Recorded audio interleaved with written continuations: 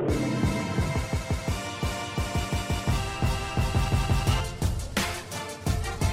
are Locked On Kentucky, your daily Kentucky Wildcats podcast, part of the Locked On Podcast Network, your team every day. Welcome to the Locked On Kentucky podcast. We bring you info and insights on UK football and basketball every weekday. Stay informed by making us part of your morning or afternoon commute. Listen and follow for free on Apple or Google Podcasts. Simply subscribe to Locked On Kentucky. I'm Dan Reefer with Fox 56 in Lexington, along with Kyle Tucker of The Athletic. Kyle is at Rupp Arena as we're recording this. Just finished watching Kentucky take down Georgia for the second time this season.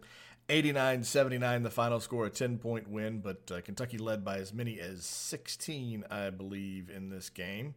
And led for 39 minutes and 8 seconds of the game. So, Georgia made it close, made a run. The big turning point in the game, I thought, Kyle, was Anthony Edwards had a bucket to cut the UK lead to 57-54 with 12:38 to go. That's followed by a Keon Brooks basket. Then Johnny Juzang had back-to-back buckets to get it to 9. UGA scores to cut it to 7 at the 10:56 mark, and then Emmanuel Quickly in transition has a basket. E.J. Montgomery scores, and then Quickly has that great outlet pass to Brooks for the dunk to get it to 13 at 69-56 with 8:51 to go. It was a 12-2 run over about 4 minutes. Georgia got no closer than 7 points the rest of the way, and then most of it was a double-digit lead the rest of the way. But Anthony Edwards, which ESPN just goo and gaga all over him, and continually he's put up there as the projected number 1 overall pick in the 2020 NBA draft. He was held scoreless in the first half, 0 for 5 from the field, no free throw attempts. He was a -12 in efficiency. He had 1 assist, 3 turnovers. Emmanuel Quickly was the main defender on him. Edwards in the second half, now you looking at his numbers, just take his second half box score and you think, well, okay, 7 of 8 field goals from the field, 16 points, 2 assists, 2 turnovers. But Edwards scored 9 points in the first 7:22 of the second half. He was then held scoreless from the 12:38 mark to 2:21, and he only came out of the game for 2 minutes, about 2 minutes, 10:35 to 8:18 on the clock. And then Edwards scored 7 points in the final 2:21 of the game when it was out of hand and in Kentucky's favor. So Edwards basically held scoreless for 8 minutes on the floor in the second half after his field goal had cut the UK lead to 3, during which time UK made that 12-2 run to take the 13-point lead. Quickly, who was, again, his main defender, plus 19 efficiency for the game. Edwards plus 2. Quickly finished with 12 points, 4 rebounds, 2 assists, a block shot. He's now averaging a team-high 17 points over the last 7 games. 18 of 37 from 3, 1 of 5 on Tuesday in this game. That was Kentucky's only 3-point shot that they made, and Tom Crean called him the prototypical guard afterwards. So pretty big game for Quickly defensively once again. And Edwards, once again against Kentucky, having not much success. Yeah, basically played one good half in both those games. He played a great first half against Kentucky in Athens and then kind of shot him out of the game in the second half. And in this game, he scoreless in the first half, and then, as you mentioned, he's a reason for their brief comeback, but then basically did nothing until garbage time. And it is one, by the way, we can talk about, I think, this in the second segment, but his one missed shot of the second half was a ridiculous block by E.J. Montgomery, where he went up to try to dunk it, and E.J. Montgomery blocked it with 2 hands.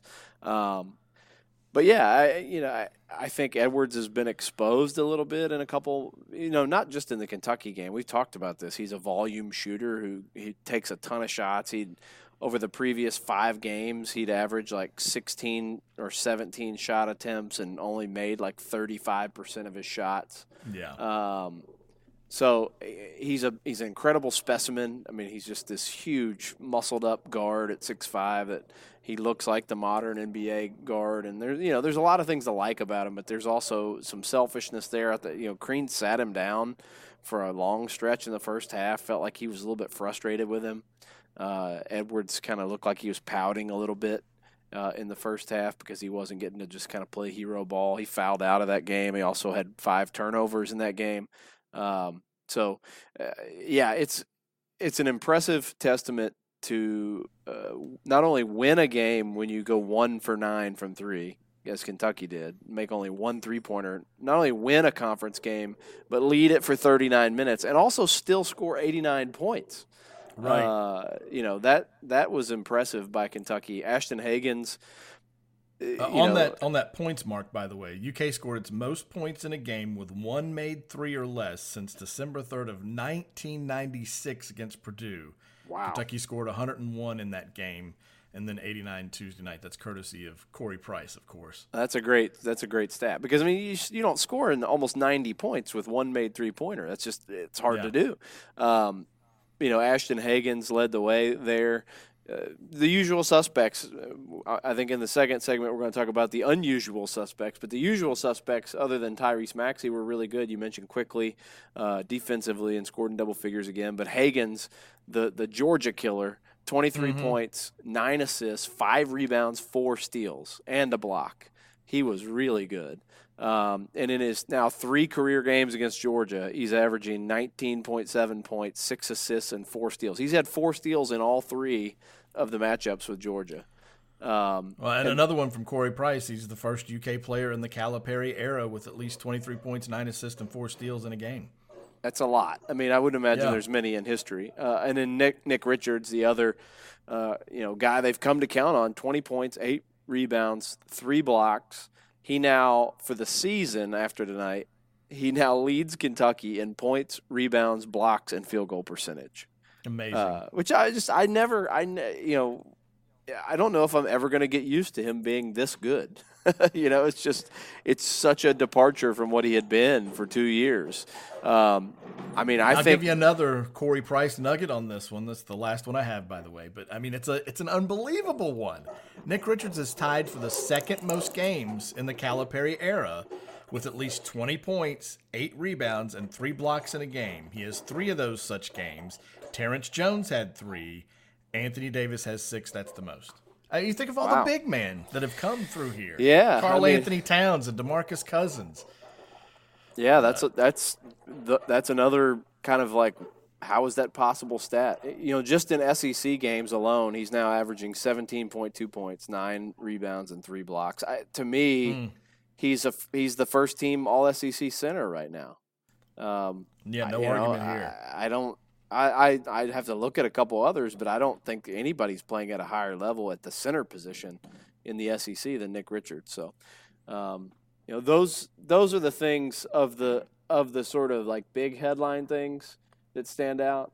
The other piece of it to me that we're going to dive into more is just for once they had multiple secondary guys show up, and that may be sort of the biggest story of all tonight, because we've been saying for how long now they have the big 4. They know they can count on Hagans, Maxey, Quickly, and Richards now. That's great that they have 4 that are playing consistently well. Maxey had kind of an off night, but those are typically the 4. But can they get anybody else to come along? Well, tonight they did, and it wasn't just one guy. It wasn't even just 2 guys. They had really 3 of those secondary players come alive, and I think collectively play their best game. This was probably their best, most balanced overall game as a team that Kentucky's had the whole season. Yeah, we'll dive more into that after the break. We'll leave you with this before we go to break. Ashton Hagans, through 18 games, has 131 assists. Tyler Ulis' season, where he broke the record for most assists per game, 7. He had 108 assists through 18 games. The same amount of games. Hagans 131, Ulis 108. So we'll take a break and come back with more on the secondary guys who stepped up on the Locked On Kentucky podcast. You are Locked On Kentucky, your daily Kentucky Wildcats podcast. Okay, we're back here on the Locked On Kentucky podcast. Kyle Tucker in Rupp Arena, so if you hear some chairs and stuff being put away, they're closing the place down and are ready to kick him out as well. Yeah, there's like carts rolling all around me. It's about to drive me insane. Sorry about that, guys. But there's you talked about it. The guys that they got extra help from was Johnny Juzang. Calipari called him terrific afterwards. Keon Brooks again after that showing against Arkansas. He comes up and plays well once again. And then E.J. Montgomery. Yeah, E.J. Montgomery, who the great point I thought that Calipari made on him is he asked everyone that's sitting there listening to his post-game press conference what got Nick Richards over the hump, and he said he got in better shape. So EJ is starting to do extra conditioning, and you're starting to see it a little bit. And I think we saw it definitely against Georgia. Yeah, EJ talked about that. He said he's getting Kenny Payne anytime he has some extra time and saying, work me out. So he's putting him on the end line and having him run sprints. He's putting him on the treadmill. If people listening read the big profile I wrote on Kenny this summer, talking to Anthony Davis and Karl Towns and all those guys that are in the NBA about what makes Kenny so special and what makes those workouts so legendary. I actually got to go and watch one where he was working out P.J. Washington after the season before he went off to the NBA. And Kenny, they have a treadmill in the practice gym that Kenny has nicknamed Big Henry, and it's his personal torture device. And he put me on there. I wore my shorts and my sneakers, and he put me on there. And basically what he has them do is jog for 2 minutes and then sprint for a minute nonstop for 40 minutes. For 40 minutes? Yeah, for 40 minutes. There are no walking breaks. You jog for 2, you sprint for 1, and that's for 40 minutes. But the jog is 8 miles an hour. God. That's my sprint. And the sprint. That's my sprint, yeah. The sprint is 11 miles an hour. I mean, I almost died. He told me that James Young came back a few years ago when he was trying to get out of the G League and back to the NBA and wanted to get in shape, and he lasted like 9 minutes on it, and then his eyes rolled back in his head, and it spit him 10 feet off the back of the treadmill. So that gives you an idea. That's what would happen to me, 5 minutes in. Well, it's exactly. I made it about 5 minutes. Through like a cycle and a half of this torture. And I was like, all right, I don't want to have a heart attack right here in front of you. But that's an idea of what, the kind of stuff Kenny puts guys through that need to get in shape. Anthony Davis said he still has nightmares about Big Henry, the treadmill. And I guess 40 minutes being based on a 40-minute game. Yes. Right? Yeah. And he said once the guys go off to the NBA, he actually makes them do 45 minutes because they have longer games. Julius Randle tried it over and over and never passed. Like most guys don't actually finish, but that's the goal is to get to 40 minutes. And actually this summer, Julius Randle's mom called Kenny Payne and said, Julius just called me and he wanted me to know that he had for the first time in his life completed the Kenny Payne treadmill workout, wow. 5 years into his NBA career. But so that's what EJ's trying to do, because what Cal said about that was, he said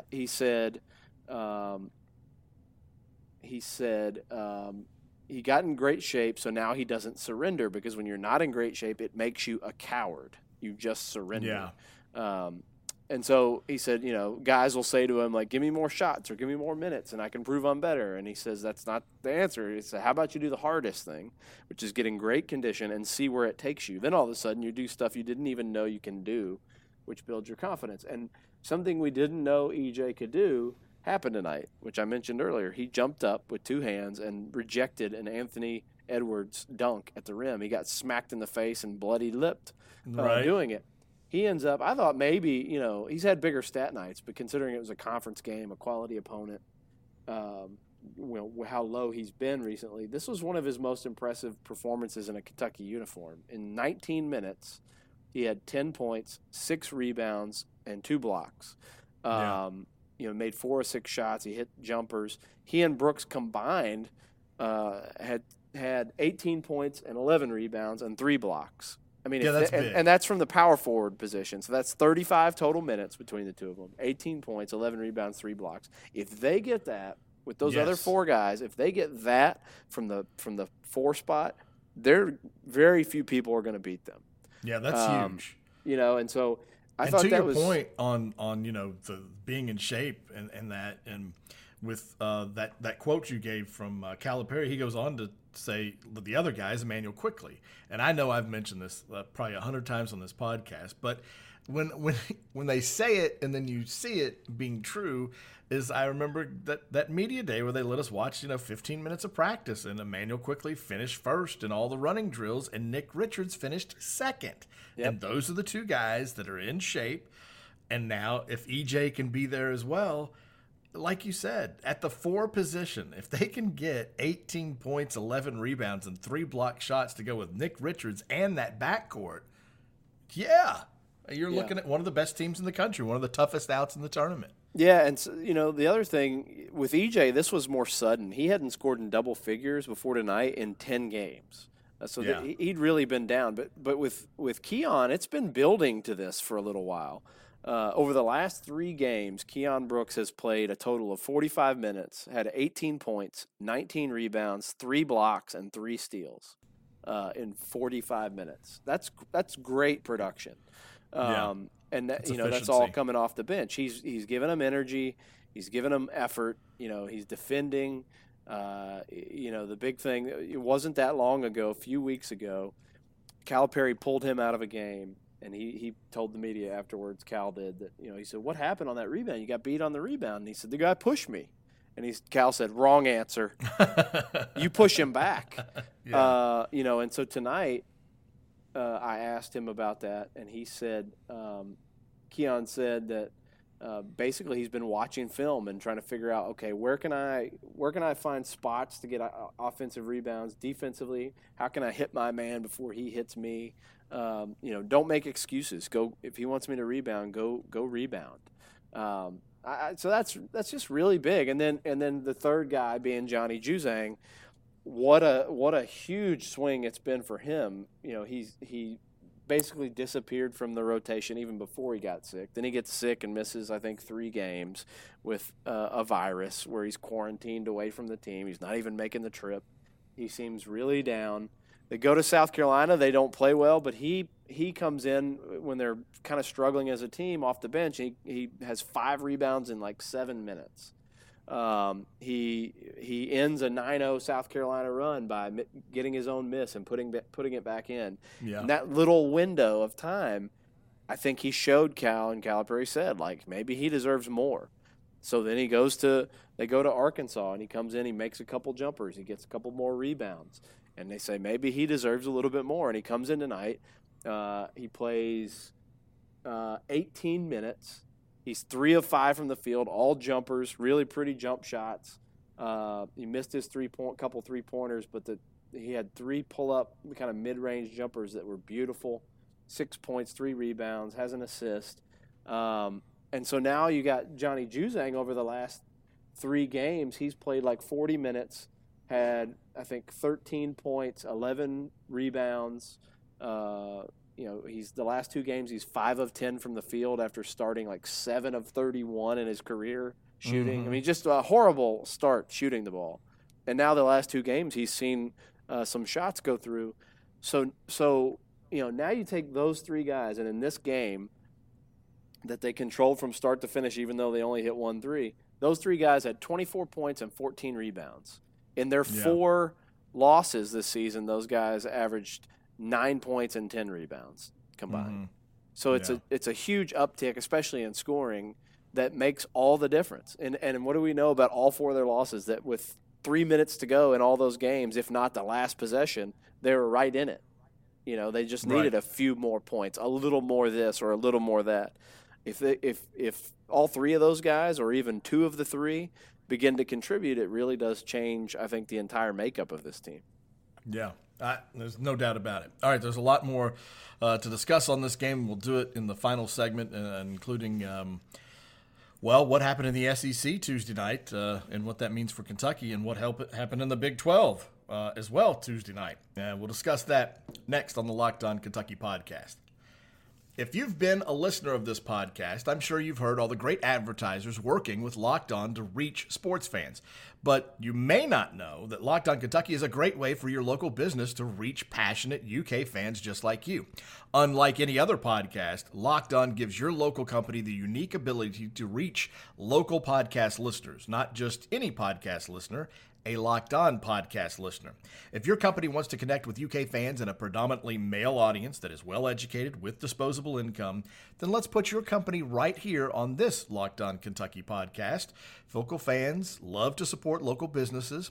Text the word advertising to 33777 or visit lockedonpodcast.com/advertising and let us know who you are. We'll get our team to help your team achieve Locked On advertising success. Once again, text the word advertising to 33777 or visit lockedonpodcast.com/advertising. We look forward to hearing from you. This is Locked On Kentucky, your team every day. We're back here on the Locked On Kentucky podcast. Kyle Tucker trying to stay there in Rupp Arena for just a few more minutes. They're dragging me out of here, Dan. Before they kick you out. Yeah. I hope they don't lock me in, mainly. To finish up this podcast. But Kentucky, with the win, goes to 5-1 in the SEC with the win over Georgia. LSU beat Florida Tuesday to go to 6-0 in the SEC, and so now the Gators are 4-2. So LSU leading the way at 6-0. Kentucky now alone in second place at 5-1, and then you've got Florida there. It was a crazy finish, by the way, to the Missouri-Texas A&M game also, but Texas A&M won on the road in Columbia. And then you have Kentucky's next opponent, Texas Tech, losing on the road to TCU. But the bigger story that you'll surely hear about, see about, all that stuff, we don't have to really discuss it, but the Kansas State brouhaha, the way that game finished was just insane. That's one of the scarier scenes I've ever seen in college. I mean, it's not dissimilar to the Malice at the Palace, except it's not really involving fans in terms of like they're going after fans, but they're going into a section behind the basket where fans are, and I think it's like where like disabled fans are sitting because there's a woman with like a service dog that is in the photos, and people have kind of made jokes about it, but she looks completely horrified. She's like screaming and she's ducking. She ends up on the floor. Yeah. There's a lot of jokes made about it, but when you see a big man holding up a chair. Well, yeah, D'Souza. And you're on the floor next to him. Yeah, D'Souza, who's a huge, like 6'8", muscled up guy who sat out a year with the NCAA violation stuff. The images are horrifying. Thankfully, he didn't elect to swing it, but he picked up a chair over his head and is holding it like I'm about to whack somebody, WWE wrestling style. And you're talking about 50 and 60-year-old, citizens. Yeah. Like they're in a wrestling ring. And there's a woman that's like under his legs when he's got this chair. She's got a hold of his leg. Yeah, and there are pushes and punches thrown. Some like staffer, I think from Kansas, somebody in a suit comes flying like a leaping, leaping rope thing into the picture. I think it's Azubuike that comes in and looks like he's stomping on somebody at one point. I mean, it is a melee. And you've got to think there are going to be some like major repercussions in terms of suspensions. I mean, does somebody get is their season over? I mean, certainly I would think if D'Souza had hit anybody with that chair, his season is over. But even just raising it up at that point, you're establishing it as a weapon is so many bad things could have happened for the fans that were there. The just bystanders that were there. That was ugly. And to me, Bill Self keeps saying he's not going to the NBA. He ought to find another job because he's pretty well disgraced the university now.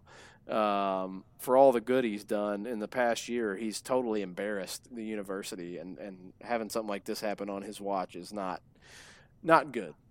Yeah, it's not been a good year for Bill Self in Kansas. Back to Kentucky, one of the funnier comments I heard from John Calipari was, anybody talk about we went 1 of 9 from 3 and scored 89 points? Who was that guy that was saying that they need to shoot more threes and come into the modern era and shoot 33s? Who was that guy? I don't know. I was hoping it wasn't me. I think there have been so many of us that have said that I think there have been some others, yes. It's like in Hollywood, it's like this character is actually an amalgam of several, fictitious portrayal of several characters. I think that's sort of what that guy is to John Calipari. There've been quite a few people who've said they need to modernize their offense, and I don't come off that. They do need to modernize their offense, but Calipari's also. I've never not said that Calipari is a Hall of Fame coach who knows better than I do in general. I just think most people watching basketball understand that you need to be able to shoot the three to stay competitive. There are going to be matchups where you're not going to be able to get away with 1 for 9 from three. Well, and I think your last article was about the zone break in case of emergency. Calipari said we went zone, they got a 3, that's it, no more zone. Don't even talk to me about the zone. Yeah, and he said, he said he at least acknowledges it, because people always say it's so frustrating because the first 3 they hit, like Calipari gives up on it, and he admitted that, like, me, they hit 1 3, it's over, that's it, no more. As much as anything, that stat is just very impressive. That you're able to, again, score 89 while making 1 3-pointer, that you're able to win comfortably while making 1 3-pointer. They made 6. I mean, they only shot 6 of 25, but when the other team makes 5 more threes than you, that can be a big separator. But what happened was Ashton Hagans got in the lane anytime he wanted. Georgia had no answer for Hagans, and to the tune of 23 points. But the 9 assists, I think all 9 assists were on 2-pointers. I don't think he assisted on, maybe he assisted on Quickly's 3, but let's just say they're all 2-pointers. So that's 18. So he scored or assisted on 41 of their 89 points. Yeah. Calipari said he really tried impressive. to get one more, and I said, stop it. You're going to lead the school in assists in our history before you're done. But he said he tried to get one more, and he could tell that's what it was about. Yeah, I mean, trying to get to 10. It's going to be interesting if he can set single season records for maybe assists and steals. I don't know. I have to look that up, but he's high on both lists. Certainly career steals by the end of it. I think he's close to over 100 career steals now, after he had 60 some last season. So. And the one other thing I wanted to mention was Tom Crean. He opens his press conference he opens his comments in the post game by just going on and on about the job John Calipari does. But and he even made the point to say it's not just because we're friends that I say all these things, but he said, don't take it for granted what Calipari's doing here. It's mind-boggling how he gets his teams to play better and better throughout the season every year. He said this UK team tonight was player-driven, and it's what we aspire to be as a team. And then Calipari, he wasn't asked directly about that. He just kind of put it out there himself. And this isn't new. We hear this every year. I mean, the guys on ESPN talked about it like it was this new thing, but we hear this every single year. Empower my team, make it player-driven, makes it easier on me. But, Tom Crean acknowledged that he saw it that way. And Calipari said that he let him be. And until about the last 5 minutes or so, where it was getting too tight for him, he didn't want to see it get away. But that he asked him, he said, do you like the guy that screams and yells at you all the time, or you like the guy that's sitting back? Well, if you like the guy that's sitting back, then don't let them come back in games, and you can take this team over. And he specifically said it's Hagans and Quickly's team now. Yeah, I'm really curious to know to really truly what extent he was just letting them play free flowing, like not calling the shots tonight. I mean, did he really do that? I mean, were those guys really just doing whatever they wanted until it got to crunch time and Cal kind of put his foot down? I don't know. That's kind of cool if he did do that. It seems like he could, because of the way he coaches, where he throws the concepts out there, he throws the plays. It's really simple. We've heard other coaches say that it's simple. Even on the broadcast tonight, Jimmy Dykes said what Calipari's doing is running maybe 4 or 5 things, really simple. So if you're only doing that, it wouldn't be difficult for your 2 sophomores, guards, leaders, to be able to know everything, and the rest of the guys to know it as well, and them just kind of run it. Yeah. I mean, it did feel like the early parts of that game. I felt like the vibe was very sort of energetic and free flowing. It kind of bogged down a little bit as it went along, but the energy felt a little different to start that game. Like, it did feel like it was very player driven, and that's that's great for them. I think, trying to find if I had a Keon Brooks quote about that I didn't use in what I wrote, but he said that just means we're going to hold each other accountable. This is Keon Brooks. We can't always rely on Cal to bail us out or to save us. The better teams that travel far in the tournament and have good success throughout March, they are player driven. I mean, I think that's a great point. The other, this is unrelated to any of that, but I wanted to use it here. I just thought it was so funny because Jimmy Dykes was on the call tonight, and Jimmy Dykes said earlier in the season, famously said that Keon Brooks isn't athletic, and some other people have made that point. Like the problem with Keon Brooks, he's not athletic, and like I have never understood it.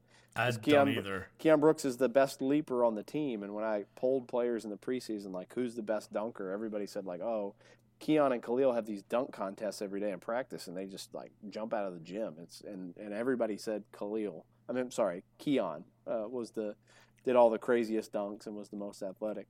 And so it was interesting that Jimmy Dykes was in the building tonight because Keon had a play. He had a play that will go completely unnoticed and didn't really make much impact, but he had a crazy offensive rebound right before halftime, and he put it back in. It didn't count. The buzzer went off. They didn't count it. But he had to climb on the pogo stick to go get it, and then just kind of up and under, to reverse it. Just flipped it up, reverse and in. Didn't even count. And then later he had a dunk where he was eyeballs, looking down in the basket. And there's a couple of beautiful pictures of it that different photographers got. And so I asked him, I said, what is it that sometimes people don't notice your athleticism? Like, how can you best show it off? And he said, I've got to be low in the stance, be ready. And he said, you can't be athletic when you're stiff-legged, or you can't be athletic when you're always reacting instead of being proactive, which I thought was smart. I mean, I love talking to Keon. He's such a thoughtful kid. He understands, like, what he's good at, what he's not, why he's not good at it, and he can explain it. And he also said, but I can also catch people off guard sometimes. I'm a little pigeon-toed, and I walk a little funny. But he said, but then I jump, and they'll be like, oh, whoa, yeah. And so, I think that was a great summary by Keon Brooks about his athleticism. Oh, whoa. Well, a couple things that we will discuss on tomorrow's podcast that we didn't get to today. One is Walter McCarty, no longer the coach at Evansville. And then a little bit of UK football because there were some recruits at the basketball game, very important recruits. As you saw while you were there, Kyle, that they brought out the Belk Bowl trophy. And then Kentucky's now got 3 guys in the Pro Bowl for the first time since 1981. So those are some things that we will discuss on tomorrow's Locked On Kentucky podcast. Until then, follow us on Twitter. I am at DRIEFFER. Kyle is at Kyle Tucker _ATH. We always welcome your comments. We'll talk about some of them on here if they're appropriate. So thanks for listening, guys. Appreciate it.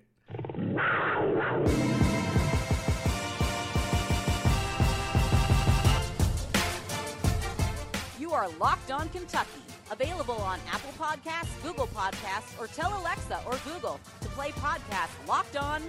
Don't worry, I won't finish. You get the idea.